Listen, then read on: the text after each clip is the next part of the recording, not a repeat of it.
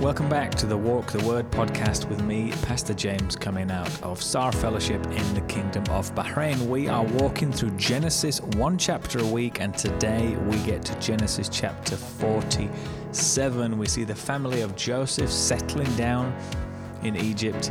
We see a really nice interaction with Pharaoh, and we see the shrewd and sensible planning of Joseph as this famine gets worse.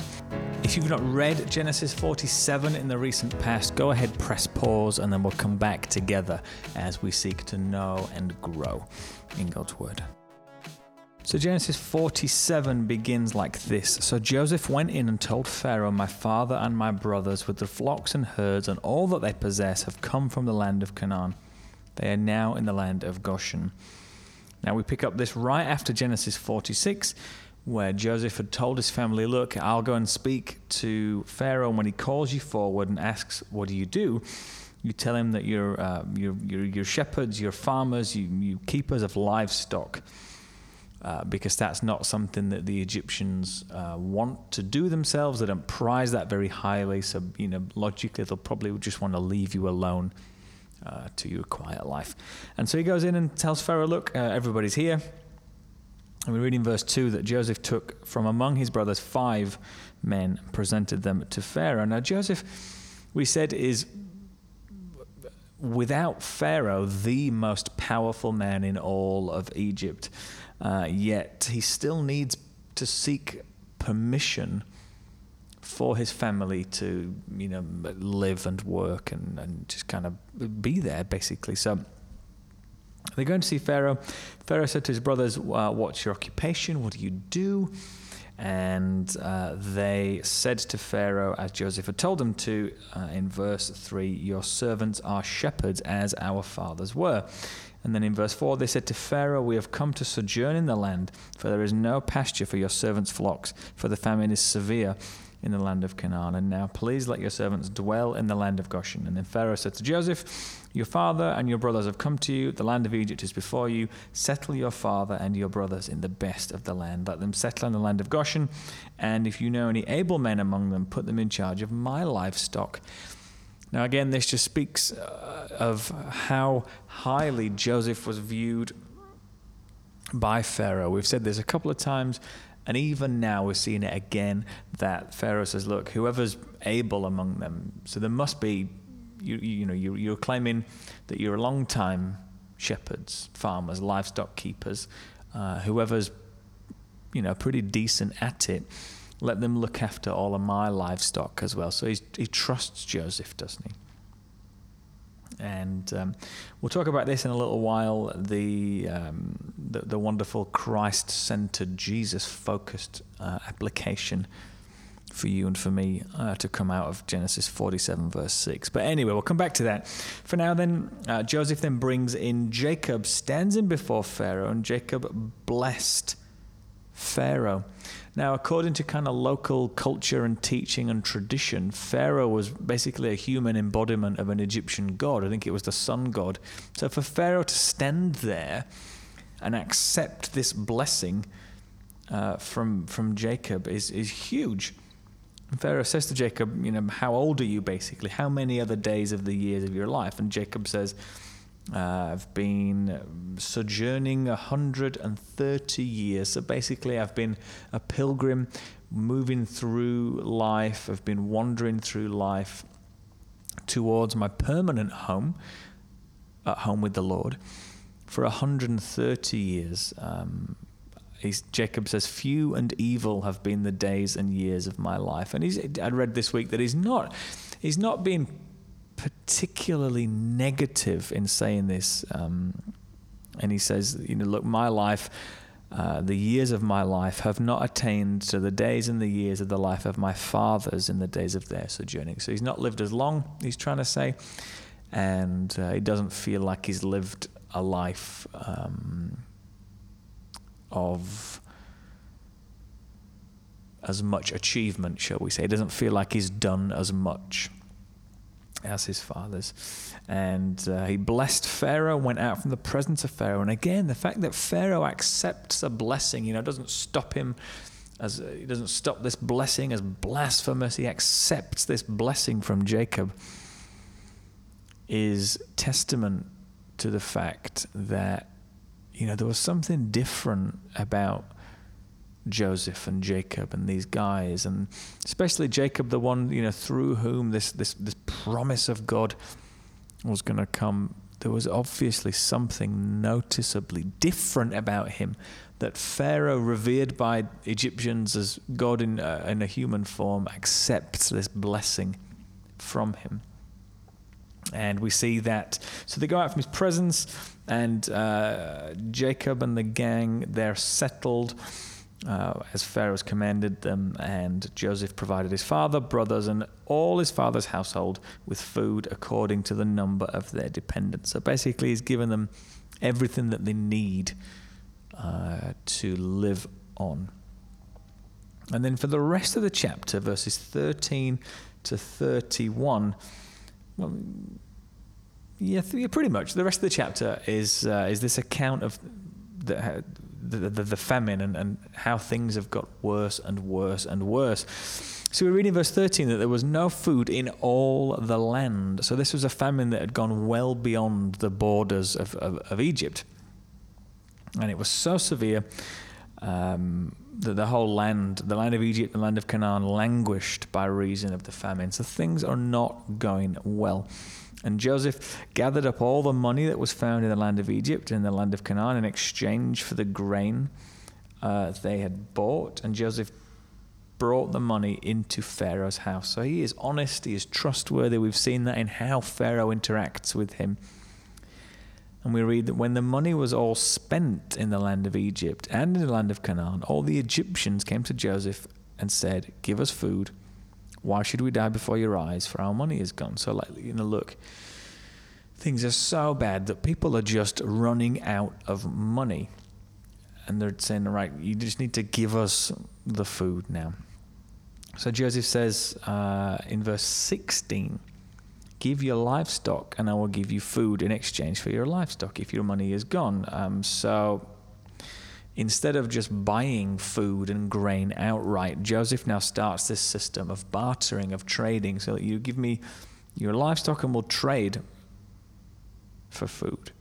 We read in verse 17, "So they brought their livestock to Joseph, and Joseph gave them food in exchange for the horses, the flocks, the herds, and the donkeys. He supplied them with food in exchange for all their livestock that year."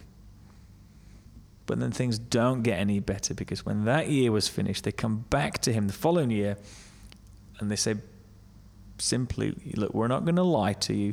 Our money is all gone. You've got all our herds and livestock. You've got all our animals. There's nothing left to pay with except for ourselves and our land. We don't want to die, both we and our land."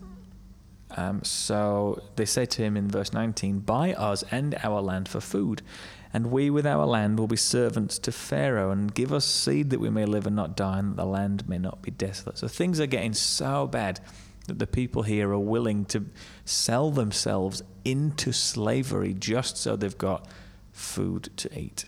And we read in verse 20 then that Joseph bought all the land of Egypt for Pharaoh, for all the Egyptians sold their fields because the famine was severe on them, and the land became Pharaoh's. And as for the people, he made servants of them from one end of Egypt to the other.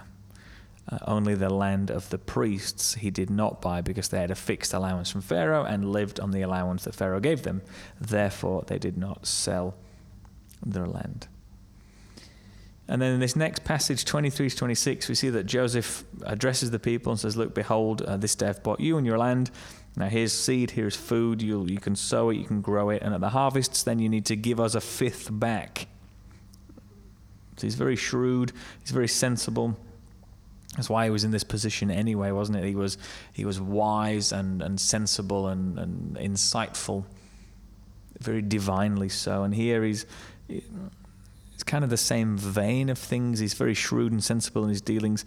He knows that they need to store up grain and food because people are coming to buy it, people are coming to trade for it. So Sow it, grow it, give us a fifth of it. 4/5 shall be your own, as seed for the field, and as food for yourselves and your households, and as food for your little ones. And they said, you have saved our lives, and may it please my Lord, we will be servants to Pharaoh. So Joseph made it a statute concerning the land of Egypt, and it stands to this day. When we read that, we need to remember it's not this day, the day that you read it. It's the day when these written records were compiled. It's the day when this was written down. And this written record said that Pharaoh should have the fifth. The land of the priests alone did not become Pharaoh. So basically, Pharaoh has kind of, through the circumstances here, acquired, shall we say, much more land, a lot more people to work for him, and a great deal, many more herds and flocks and animals, basically. And then in verse 27, we see that Israel settled in the land of Egypt and the land of Goshen, and they gained possessions in it and were fruitful and multiplied greatly. And if you read around this, you're going to see a big range of figures. You know, they go from 70 to 100, maybe in not too many years. The family grows at quite a high percentage. And if you follow those calculations through, apparently when they left, they could have been a nation of a couple of million people, which is tremendous growth. And we said that that was aided by the fact that Egypt was quite a divided society. So they were kind of left to themselves to, as we read, be fruitful and multiply greatly and still retain the distinct kind of holy characteristic of God's people. And by holy, we mean set apart and distinct and different. We read in verse 28 that Jacob lived in the land of Egypt 17 years.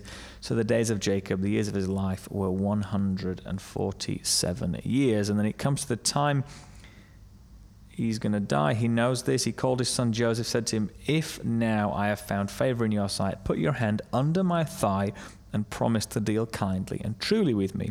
Do not bury me in Egypt, but let me lie with my fathers. Carry me out of Egypt and bury me in their burying place. And Joseph answered, I will do as you have said. And Jacob said, swear to me. And he swore on him. Then Israel bowed himself upon the head of his bed. So he's coming towards the end of his life, and he wants to have Joseph promise beyond all reasonable doubt in his mind that he is not going to be buried in Egypt. And now, if you've kind of just joined us in the last few weeks as we're walking through Genesis, this might be a strange sign. This might be a strange way to evidence a promise and a covenant.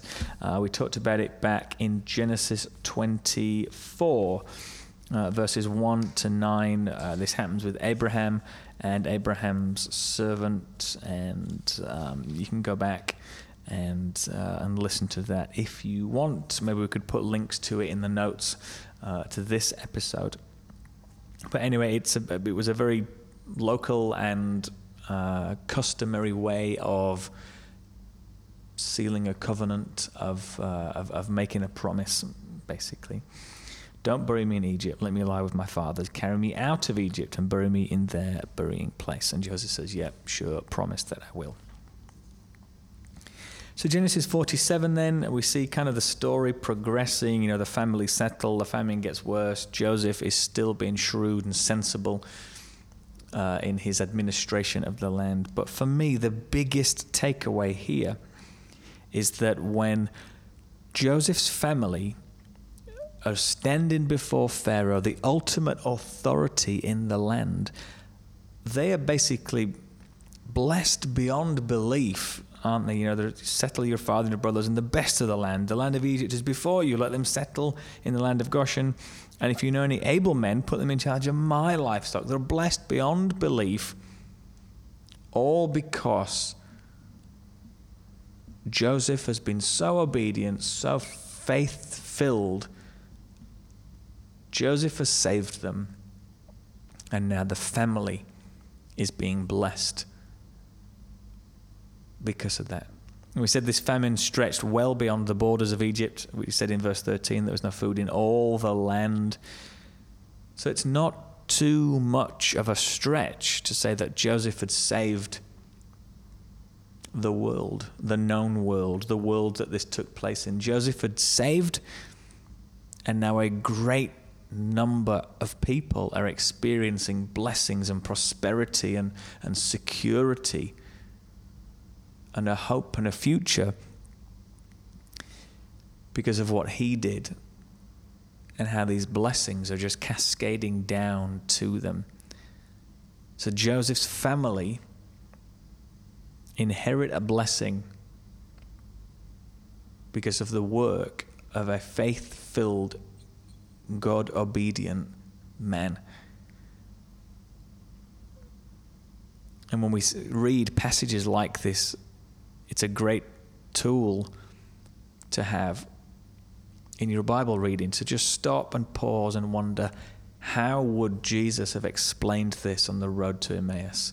How does this fit with the principle we read in John chapter 5, where Jesus says, look, you look in Scripture because you think you're going to find eternal life, but it's Scripture, it's they that bears witness to me. How would he have explained this in the context of himself and his great redemptive work? And it's like David striking a victory over an enemy that nobody else could defeat, so that the entire nation and population and family of God's people inherit the blessings. It's the same here with Joseph. One obedient, faith-filled, God-honoring guy has saved a great number of people who now benefit from these blessings that are beyond belief. And I'm going to suggest to you that that is how Jesus would have taught this.